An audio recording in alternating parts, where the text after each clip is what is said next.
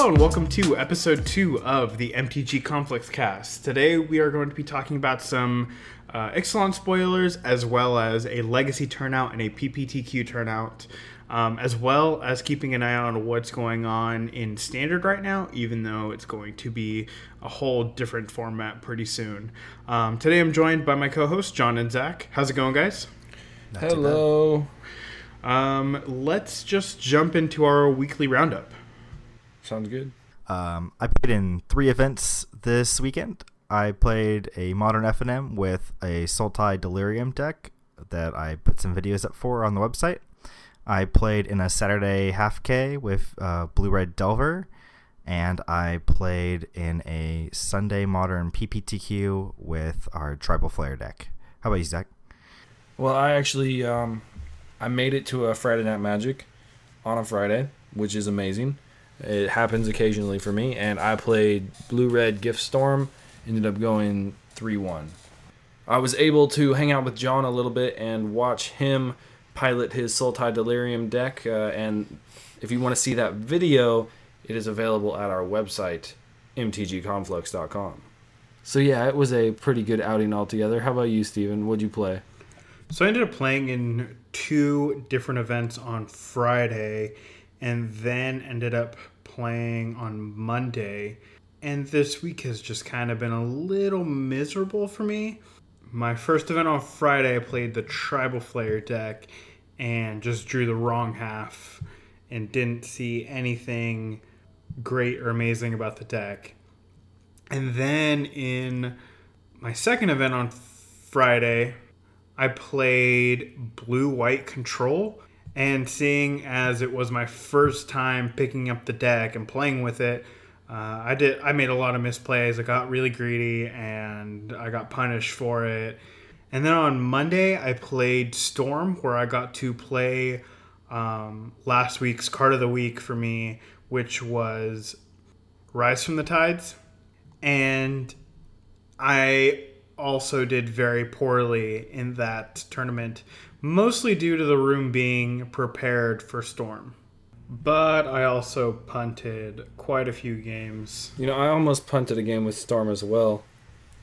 I resolved the Gifts Ungiven, and the pile I handed him was Gifts, Manamorphose, Ritual, and Ritual, and he gave me both Rituals, and then I realized that I didn't have a Past in Flames. Derp. Yep, and then he was Blood Mooned at that point, and so like 7 turns later, I drew a Gifts Ungiven. Perfect. It was really bad. Excellent. I was attacking for 1 for 7 turns. Never punished. No. Turns out Blood Moon is a good card. Yeah, I cast it turn 2, and that was that. It just took a long time because I'm bad. Well, that's enough about our weeks. Let's move over to the... Oh, wait. Did anybody see any cool decks? Yeah, I saw some cool decks. I saw a green-white Eldrazi list at my Modern event. Ivan Jen is the player who plays at our store pretty frequently. He's had some past notoriety for coming up with cool brews. He was the one that came up with the Jeskai Ascendancy deck that terrorized Standard for a little while. He plays a green-white Eldrazi Eldritch Evolution deck. And he got me real good with Eldritch Evolution. His Noble Hierarch got a Eternal Witness. And then this is all in the same turn. And then he Eternal Witness to back the Rest in Peace that I had Abrupt Decay. Played it, and I had 2 Goyfs in play that were now 0-1s. So that was pretty backbreaking. And then he played Sigurda, and that wasn't really the best. Wow. And then I saw, yeah, that was a beating. I lost pretty quickly after that. It's on video, so you guys can go watch that one.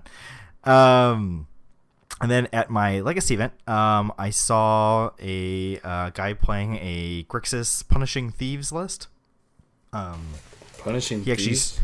Yeah, he actually streams on Twitch. His name is Stryfo.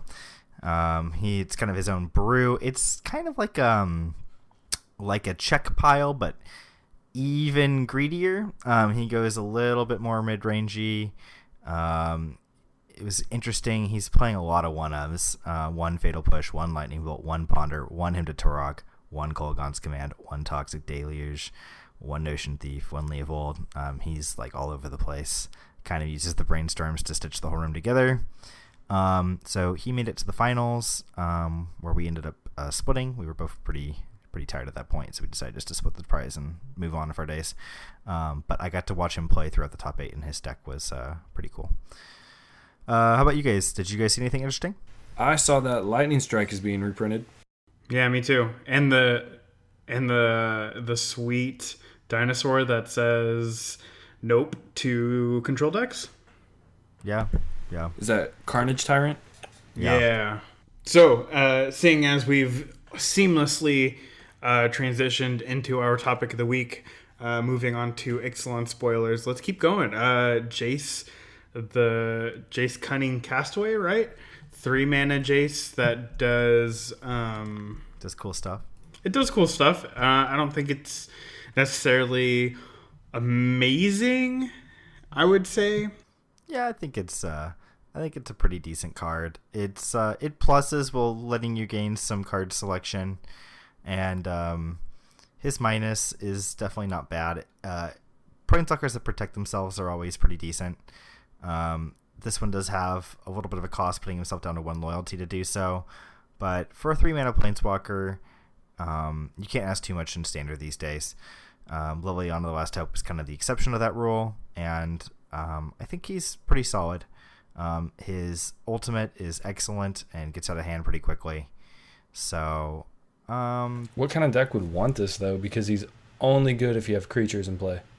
I mean, most Standard decks these days are just crashing creatures into each other, so... Yeah, I suppose like a tribal, like, Merfolk deck might use this. Yeah. His ultimate's really good. Mm-hmm. You know, that seems like a lot of value. Does the ult make tokens that have the same loyalty or the starting loyalty? It should be the starting loyalty. We also got to... Oh, you know what? On the topic of Jace, I think the Planeswalker deck Jace is actually pretty good, and I can actually see it being at least a one of in any control deck that relies heavily on blue. Unlike, black-blue decks that rely more on black than blue. I think this Jace has a place in there. It's +1 is draw a card, which I feel is just what every control player wants to be doing. Yeah, I think the card's pretty solid. Whether or not a control deck can really emerge in the format, I'm not so sure of. Carnage Tyrant is a serious beating to control, unfortunately. There's always been a risk with these. It's basically an intro pack with the Planeswalker in it, that at some point they will make an error and print one that is too good, and then that could cause the price to go kind of crazy. I don't think this one is it, but it definitely seems to be the most playable of the ones that they've printed so far. I look at this and I have to ask the question of, are you going to want to play Hour of Devastation in your deck?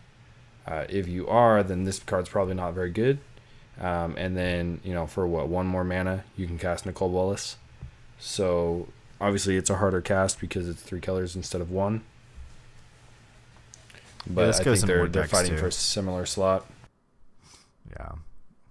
Yeah, it depends how good the mana is in the format, as well as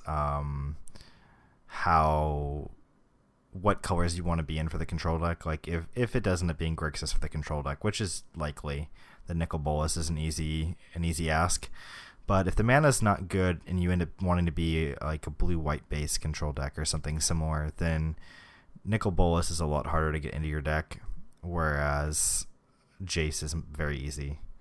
Looking at the mana for the format, it seems like control decks will most likely be, if they're going to be 3-colored, they'll be a shard, and then the aggro decks probably would benefit from being a wedge.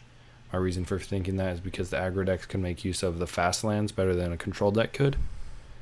Yeah, definitely. And those are enemy colored, and then on the allied color side, we're going to have the check lands, as well as the cycling lands, which go very well with the check lands.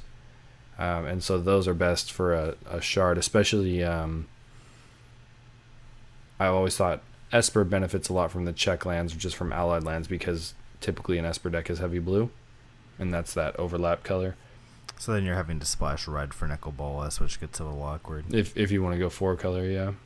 But yeah, Grixis would just be, the overlap color would be black, so that could be fine as well. It just kind of depends on the removal and everything you need. Also of note is Unclaimed Territory, the new pseudo Cavern of Souls. Doesn't have the can't be countered clause, but it does give you mana of any color for a creature.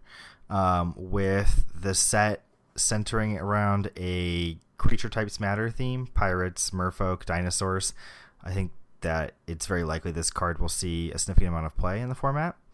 And I definitely think it has interesting implications for modern in decks like 4 or 5 colored humans and merfolk. Yeah, I think humans in modern is a big gainer from this, and just having that extra fixing.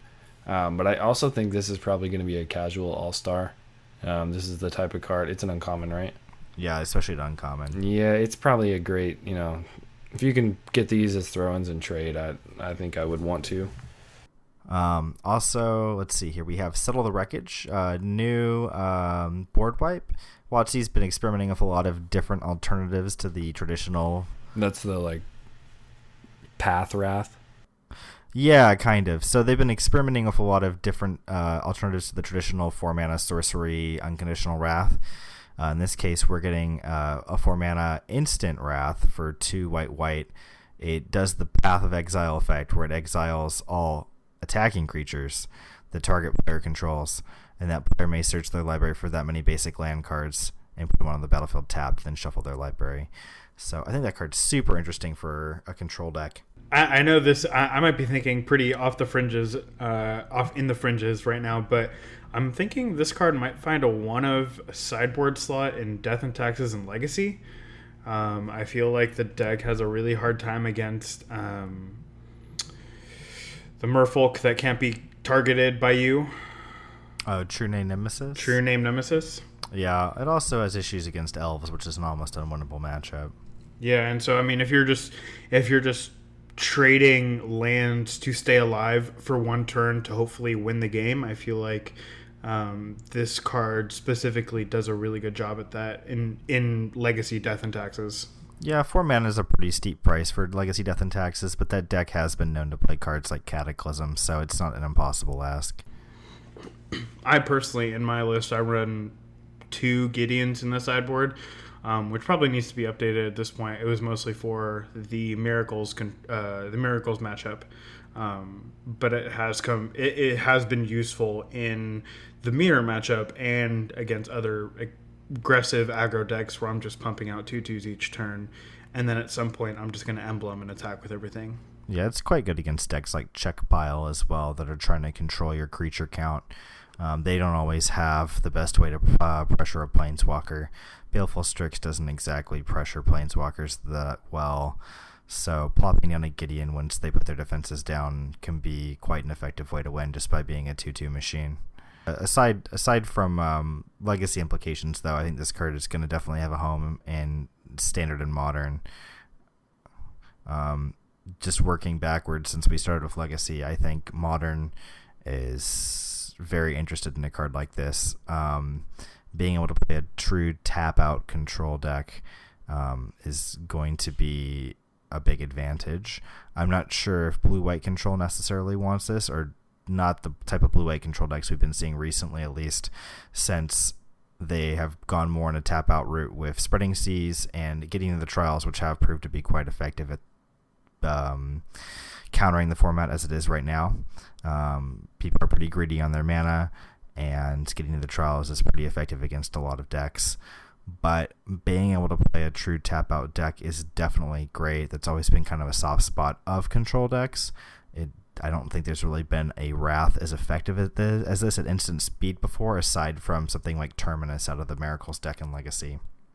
So, in Modern especially, people aren't playing that many basic lands, so this is great. It also means playing a card like Path to Exile in the same deck is less of a downside, because at a certain point when you play enough Ghost Quarters, Path to Exiles, and Settle the Wreckage, the downside stops being a downside because they quickly run out of basics. Yeah, that's true. Yeah, that is kind of an interesting line of thought there, where you could just start Ghost Quartering them more efficiently because they don't get that basic land, same, and all your instants do that same. What I look at this and see is it's kind of a more efficient Consume the Meek. It kills a wider range of things and it exiles them. Like, this seems pretty great against Dredge. And then you have, that there is obviously that drawback, but like you said, that is somewhat mitigated by, how many basic lands are they actually playing. If you wipe their boards, if you get, 3 or 4 creatures, ideally, right, and they get 2 basic lands, maybe 3 basic lands, that doesn't seem like that bad of a deal, especially because you're already at 4 mana. So what are you excelling them into at that point? Yes, they can still use that mana, but it's not like, a turn 4 Settle the Wreckage is going to be, the drawback of giving them lands is much less than that turn 1 Path, where they get to use it so much more. Yeah. It's definitely the death knell of a card like Mana Leak, though. Mana Leak is already a little bit shaky in a deck with Path to Exile. Yeah. Playing Settle the Wreckage and Mana Leak together is just awful. So I'm not sure what direction you want to move in for your counter magic. We're talking about this being played in a tap-out control deck. What are you using as your counter spells at that point? I'm not exactly sure. Maybe stuff like Negate sees a little bit more play. We've already been seeing that as kind of one of main deck in some control decks in the past, but I still kind of worried about creatures. Maybe the idea is that since you don't care about creatures as much due to playing Settle the Wreckage, you don't have to counter them as aggressively, and you can play more non-conditional counter spells to counter the stuff that really does matter, the permanents and card advantage spells. Yeah, I'm looking at another key part to this card is it says target player. So it's it's one-sided. So in a deck like Abzan, maybe for example a Mirror, or against a Death Shadow deck, something like that, the board will get kind of full of Goyfs and Death Shadows and Lingering Souls tokens, what have you, and the ability to just Wrath their side can be really, really big. Or even if you just have a Goyf, that's probably more likely when it's going to happen. When you have one creature and they're ahead on board, they're going to attack, and then you just blow them out. Yeah, it leads to some interesting board states, because currently when you get into a board stall, your opponent's not really inclined to attack into you anyways, because they're not going to get favorable blocks. Yeah. But it's going to put interesting situations into play where you can alpha into your opponent in a situation where you're dead on the crackback. Mm-hmm. And they have to really think long and hard about whether you have Settle the Wreckage or not at that point. So there might be some wiggle room there to create some blowouts. Also, it hits Manlands, and that's huge. Yeah, it's been a weak spot of a lot of control decks in the past as well. So my recommendation is trade for foils. Yeah. What about Standard? I think any kind of 4 mana Wrath in Standard is going to be excellent. The downside is much more pronounced in Standard, however. So way more basics. Yeah, on one hand, it's a tool that Standard has really been, or a tool that control decks in Standard haven't really been equipped with in the past. So I'm curious to see what options. Honestly, I think in a blue-white shell, a blue-white control deck in Standard, this is a perfect card. While they're even though they ramp, it's still. You're doing it on their turn, which means all those lands come into play tapped, which means they don't get a chance to utilize it right away, which means you get to untap and prepare for their mana heavy board. And then if they just commit, if they have 3 cards left in hand and then they get 4 lands and then they just commit 3 more cards to the board, or at least try to, you can be prepared for that with another Settle the Wreckage or with a handful of counter spells that's ready to mitigate the amount of ramp you just gave them. Yeah. This actually makes me a little bit more bullish on Control. I was pretty bearish on it previously, looking at a card like Carnage Tyrant in the format. But this is a pretty nice answer to a Carnage Tyrant, actually, now that I look at it. Yeah.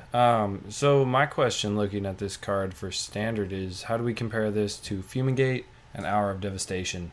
Because those seem to have upsides, depending on the deck you're playing. For 1 more mana and obviously sorcery speed. Yeah, those are pretty significant drawbacks, though. Yeah, but there's no drawback in the text other than that's true. That. So it'll be interesting to see how that develops, and I wouldn't be surprised if we see a mix. Yeah, I guess at least a Fumigate and the white ones, they go well together. I think it definitely comes down to format speed, right? In a faster format, you probably want Settle, and in a slower format, Fumigate might be perfectly acceptable. Also, I guess if there are a lot of creatures that are generating value while not attacking, that's fair. Then you might want to just have something that answers those. Yeah, maybe we're gonna have some Dirtle dinosaurs that sit back and generate value without getting into the red zone. I like that, Dirtle dinosaurs. That's gonna be a hashtag. Hashtag Dirtle dinosaur. We're gonna get it trending. So all you guys start tweeting. So aside from the individual spoilers we're looking at, we also do have the check lens, which we mentioned a couple times, and I think on the last cast as well. But there's a lot of mechanics in this set. Like, it looks pretty dense to me. I mean, they've got a couple a pretty normal sized amount of new mechanics, but the number of returning, not necessarily evergreen mechanics is quite high. They're bringing back a lot of mechanics that saw use in Standard quite recently as well. We're seeing... Were you guys surprised to see vehicles? Yeah, I was honestly surprised. I was actually going to say right at the bat is Crew is a surprising one to see so soon after Kaladesh. Yeah, I like that there's like boats and ships. I think that's pretty cool. Yeah, and we have equipment in the same much set. Different flavor. So seeing a Crew and equipment together is very interesting. As well as Transform. Yeah. It's kind of a complex set. Mm-hmm. Maybe we're getting a Time Spiral 2.0. I can only hope so. These are the most interesting sets to play, and I think they make really interesting standards too. Yeah. Treasure is a really interesting new mechanic. It's tacked on to various cards, usually as a downside. Gives treasure to your opponent, although in some cases it gives treasure to you. And treasure is basically a number of lotus petals that the player receiving the treasure gets. Which, for those who don't know, Lotus Petal just says sacrifice, put 1 color mana into your mana pool of any color. Raid is also coming back. What's Raid? Kills bugs dead.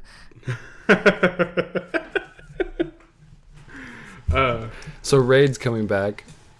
It's if something had attacked this turn, so it checks on entering the battlefield whether anything had attacked this turn. So that's an interesting one to see back so soon after Con's block. And then we have some tribal matters: dinosaurs, pirates, merfolk, and I believe there were vampires. Oh yeah, there's vampires too. Yes, there's a lot of tribal matters going on. It's interesting to see that so soon after their Tribes Matter EDH decks that just came out, the precons. I think it was on purpose. Vampires were just in that one as well, which is super interesting. Yeah, and they're the ones that are kind of subtly in this set. So I think they're just kind of, they know they're pushing tribal this year, but without being too in your face about it. We're also getting the Explore mechanic, which I feel like is really, really good. It's look at the top card of your library. If it's a land, it goes to your hand. If it's a non-land, you may put it on top or in the graveyard, and then get a +1/+1 counter on whatever creature has the text. So it's like a super scry. And then what was the last mechanic? Enrage. And how does Enrage work? So Enrage is triggered whenever a creature with Enrage is damaged. It's in Naya colors, it looks like, and it basically rewards you or punishes your opponent for when a creature with Enrage is damaged. So yeah, we've got a lot coming up, a lot to look forward to in this next set. I know I'm excited. I very rarely get excited for new sets, but this just speaks to me. So it's dinosaurs. Dinosaurs.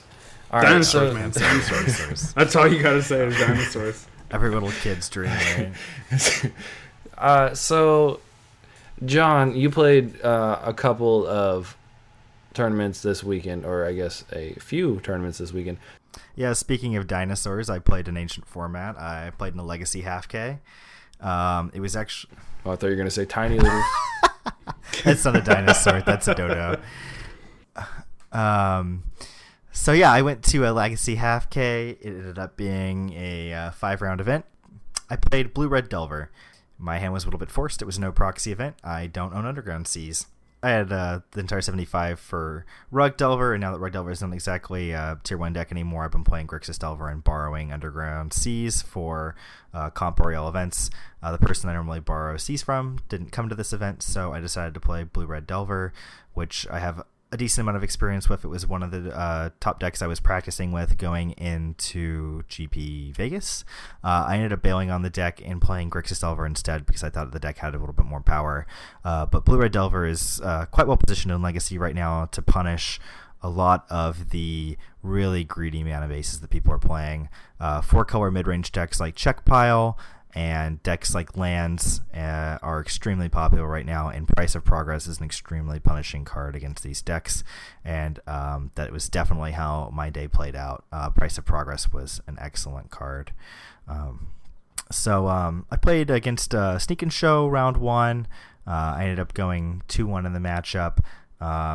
He tried to play a large number of defense grids to kind of lock me out from interacting on his turn when he wanted to combo off.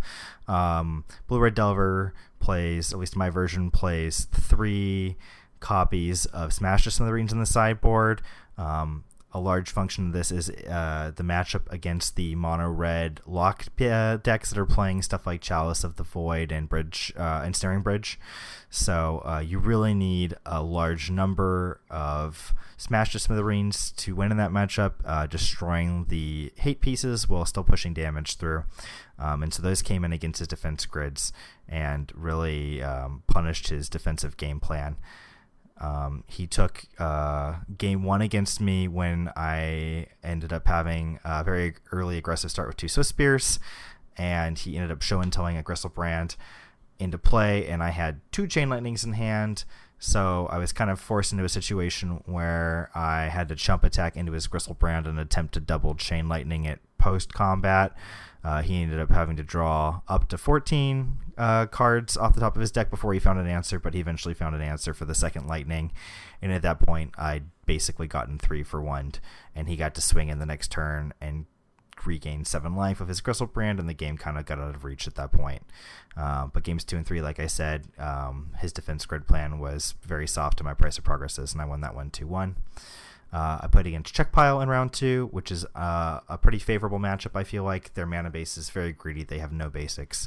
They're extremely weak to Price of Progress. I got him with my Miser's copy of Thunderous Wrath in the first game, which he was definitely not expecting to see, and put him on tilt. It was pretty noticeable. He was not expecting that card and went into sideboarding pretty poorly prepared. Game 2, I actually got stuck on 2 lands and was floating 3 Price of Progresses on the top of my deck of Brainstorms that I was unable to shuffle away, and so I ended up finally getting a shuffle effect and shuffled away 1 of the 3 and kept 2 more, and I actually ended up losing a race to Eternian Nemesis, so it turns out I needed all 3 copies of Price of Progress. So that was a little bit frustrating, but I think in a situation where you're really trying to find lands, keeping 3 prices is a little greedy. And in game 3, I just put a lot of creatures on the board. He tried to play a Baleful Strix to kind of fog me. It got bolted, and he lost the game quickly after that. Round 3, I played against Blackwood Reanimator, which is a little bit dicey of a matchup. The Blackwood Reanimator deck in Legacy is quite explosive and has a little bit of a lock piece in Chancellor of the Annex that it can reveal at the beginning of the game. Counters the first spell that you play in the game unless you pay 1 mana. It's kind of a force spike for the first thing you play, and that really gets a lot of decks on the first turn and lets them kind of set up for a second or third turn win. The first game we played, he mulled twice and never found a creature to reanimate or a discard outlet, and he just died to beats. Game 2, he mulled to 6, and I played a turn 1 cage. He actually played a green-black land on the second turn, and I was worried about Abrupt Decay, but he never actually found an Abrupt Decay, and he ended up with everything he needed to go off at the end of the game except for a threat and removal for the cage. He died to my third combat steps. That was my turn 4, I guess. I don't think I was attacking. My notes say third combat step. I guess that must have been my turn 3. And then round 4, I played against Grixis Delver. At this point, we could have both double drawed into the top 8, but he declined to draw. He wanted to play for top seed. So he mulled 6 game 1, and he basically tried to stick an Angler, which got Thunderous Raft, and then I just kind of cleaned up the board and killed him with my creatures pretty quickly. Unfortunately, in Game 2, I got taken off of red mana in my 2-color deck with a Wasteland, and I was unable to kind of seal the deal and get the last few points of damage in. Game 3, we both mulled to 6.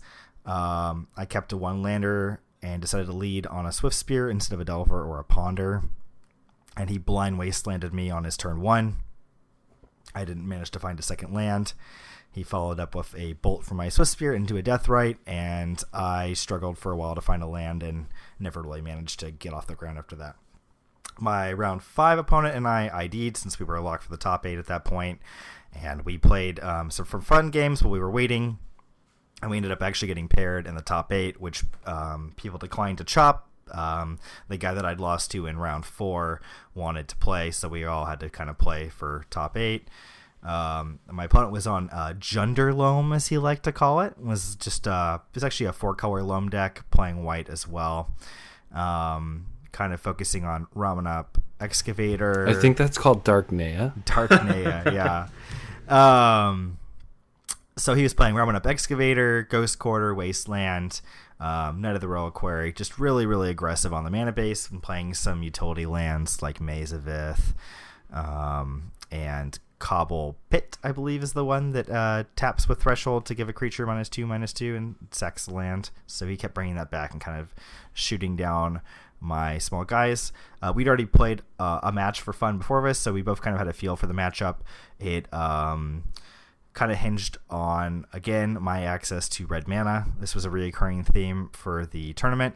I only own 3 volcanic islands instead of the full 4, and I actually neglected to play Scalding Tarn in my deck this weekend. I'm used to anytime I play a Legacy Delver deck, I just shove in 4 Flooded Strands and 4 Polluted Deltas and call it a day. But in this case, I forgot that I actually do play basics in this deck, and I needed a way to fetch Basic Mountain. So I didn't actually have Scalding Tarns to fetch that mountain, which was a huge mistake. And it made my games against my top 8 opponent quite tight. Price of Progress is an absolutely insane card in the matchup, though. So that pulled me through, and I ended up taking the series 2-1.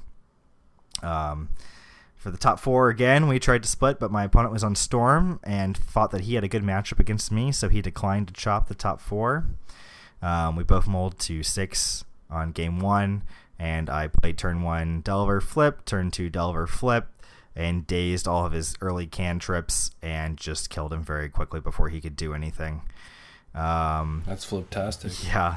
Game 2, I didn't actually find any of my sideboard cards, but I had a Quick Clock, and I had a decent amount of disruption when he failed to find any discard spells.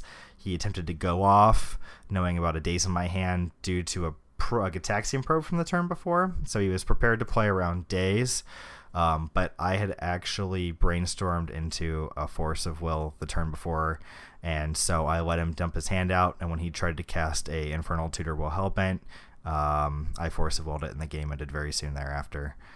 Yep, that'll do it. Yeah. And then my finals opponent and I were both quite tired at that point, so we ID'd and took our winnings and went home. Sweet.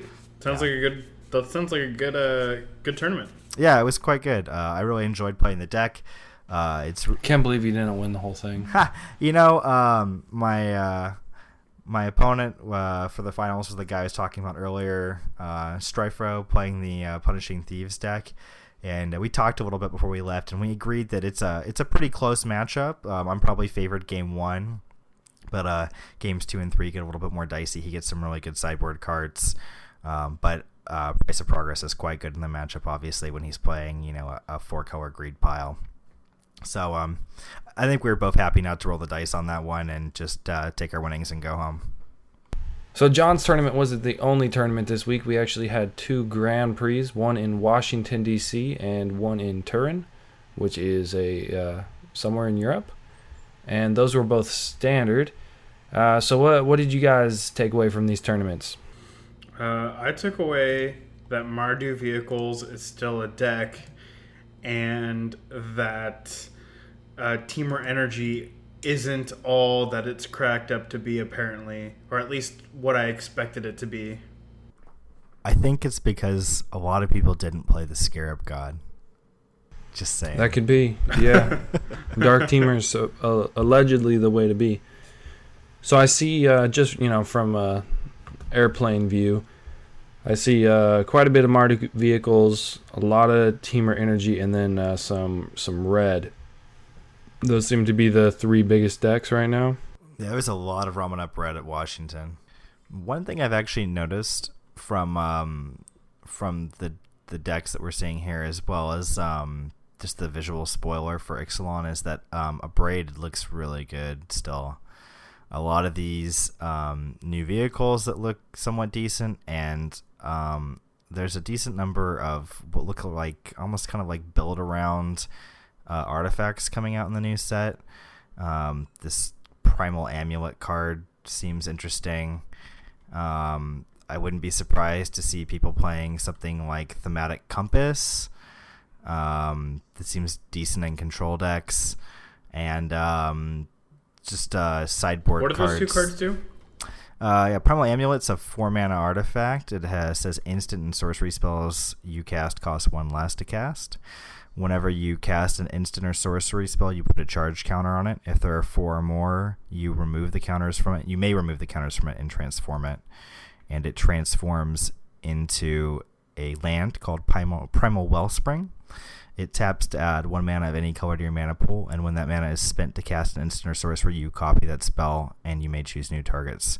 So it's kind of a cross between Pyromancer's Ascension and Pyromancer's Goggles. So I think this card could definitely end up being a build-around card in the new format. So having Abrade as a built-in answer for that is definitely a good place to be. This new treasure map card is also kind of interesting. It's a 2-mana artifact, and it has 1 and tap, scry 1, put a landmark counter on it. If there are 3 or more landmark counters on it, it transforms and gives you 3 of those colorless treasure artifact tokens we were talking about earlier. The backside is a land that can tap and sack to draw a card. So that seems like a decent kind of background workhorse card for a lot of decks. Denying your opponent their payoff kind of incidentally for a card you're already playing seems good. And the last card that kind of caught my eye is this Thematic Compass. It's a 2-mana artifact, and it has 3 and tap, search your library for a basic card, reveal it, put it in your hand, and then shuffle your library. And it has, at the beginning of your instep, if you control 7 or more lands, it transforms. So, and the land on the backside has tap to add a colorless to your mana pool, and it also has a second ability to tap and untap target attacking creature an opponent controls and remove it from combat. So it actually turns into a Maze of Ith effect, which seems quite good in a control deck. It ensures that you have the ability to hit your land drops in the early game, and it protects you in the later to mid to later parts of the game. So the fact that there's just pretty decent artifacts like this floating around the format, I wouldn't be surprised if some number of them see play in Tier 1 competitive decks. So I think that really keeps the stock of Abrade quite high, and that's not even taking into account the existing vehicles deck, stuff like the Monument deck, and stuff like the Godpharaoh's Gift deck. So I think Abrade has a lot of application moving into our new standard format regardless of how it shakes out. Speaking of Abrade, I actually just realized the other day that this card has a non-foil full art promo. Those are my favorite promos. And the reason for that is because I don't like playing foils, but I do like art. So I picked one of those up. It's great in Modern. It's great in Legacy sideboards. It also obviously looks like it's going to be good in the upcoming Standard. So that might be a good pickup if you can get one in trade. And I think everyone seems to think Standard is pretty great right now. You know, it was bumpy for a while, but it's in a good spot. However, let's move on from Standard before it rotates into the Jurassic era. So that brings us to the slot of the week. Steven, what are you going to sleeve up this weekend? So this weekend, I'm going to be working on a build with Smuggler's Copter. I haven't quite decided whether I want to build around Affinity to throw a Smuggler's Copter in there, or if I want to build some sort of, I'm thinking like Grixis list to put Smuggler's Copter in. But either way, I'm definitely going to be trying to play Smuggler's Copter this weekend because I feel like I'm going to have fun doing that. Seems good with Lingering Souls. It does, doesn't it? Yeah, it does. It's a wombo combo right there. You know, I really like Smuggler's Copter. That's obviously a very good card. So good they had to ban it in Standard. I think it's searching for a home in Modern, but I wouldn't be surprised if it does find something. And, you know, it remains to be seen what it is, but I think it has a lot of applications. Yeah, that's how I feel about the card. That's how I felt about the card when it came out. And then they banned it, and then I was pretty sure that it was going to find a home in Modern. But so far, we haven't really seen... We've seen it like as a one-of in a few decks, but not really seen as like the powerhouse that it can be. It's a pretty decent card in a Fairies deck, but that's not the most popular deck, so you don't see it too often. Yeah. The issue, I think, is that in Standard, it was harder to kill an artifact than it is in Modern, where it dies to a Kolaghan's Command and Abrupt Decay, as well as Lightning Bolt. And you also need a second creature in play to turn it on. So that can, because the removal is better in Modern, that can be an issue. But I think if you're doing something with tokens, like discarding Lingering Souls to that seems pretty great. Plus, Lingering Souls turns it on. Bitter Blossom seems awesome with that. You know, I think there's a lot of places where that could be very good. So, what about you, John? What are you going to be sleeving up this week? I'm not going to be sleeving it up myself, but I'm definitely hyped for this card. A lot of Storm players, Blue-Red Storm players in Modern lately have been playing a one of Apostle's Blessing in their main deck. I think that card is an excellent choice to protect your cost reduction creatures, your Baral Chief of Compliance, and your is it a Goblin Electromancer? With one of those in play, Apostle's Blessing basically costs 2 life to cast, and it's kind of like your very own Mental Misstep, except for it counters any removal spell targeting that creature.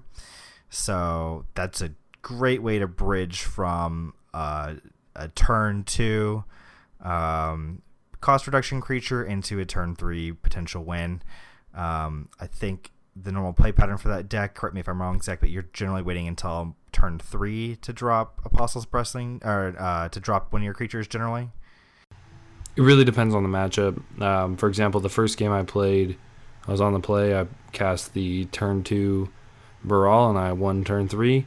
Other games, you know, there was a game where I waited until turn 4 to cast it against Jund, and then, you know, ended up comboing off that same turn after remanding my Grape Shot and recasting it for exact Storm. So you just, you know, it really depends. If you frequently, I think, they don't have it this turn. You know, I don't think I have to worry about them killing my guy, or I have an extra one.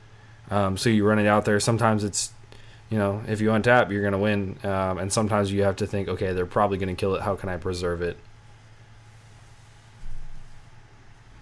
Yeah, and that, you know, it kind of fixes that problem. It keeps it alive. So definitely an excellent card to be running in Storm. How about you, Zach? Any spicy ones that you want to have in your deck this week? Yeah, so it depends on what you're playing, but I think in Modern, I really like Liliana's Defeat this week.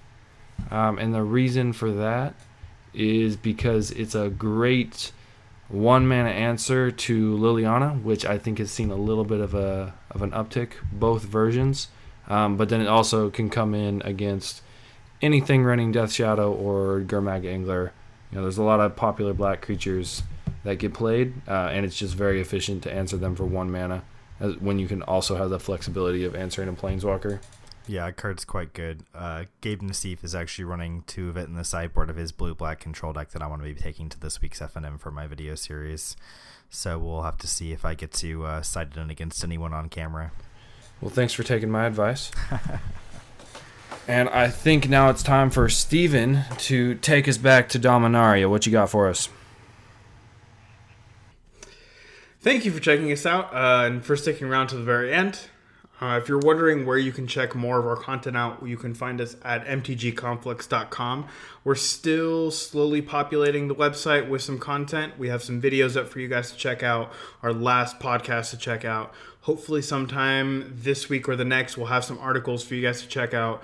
You can also follow us on Twitter or Facebook to find out when those articles get posted. Our names on both are MTG Conflux, one word.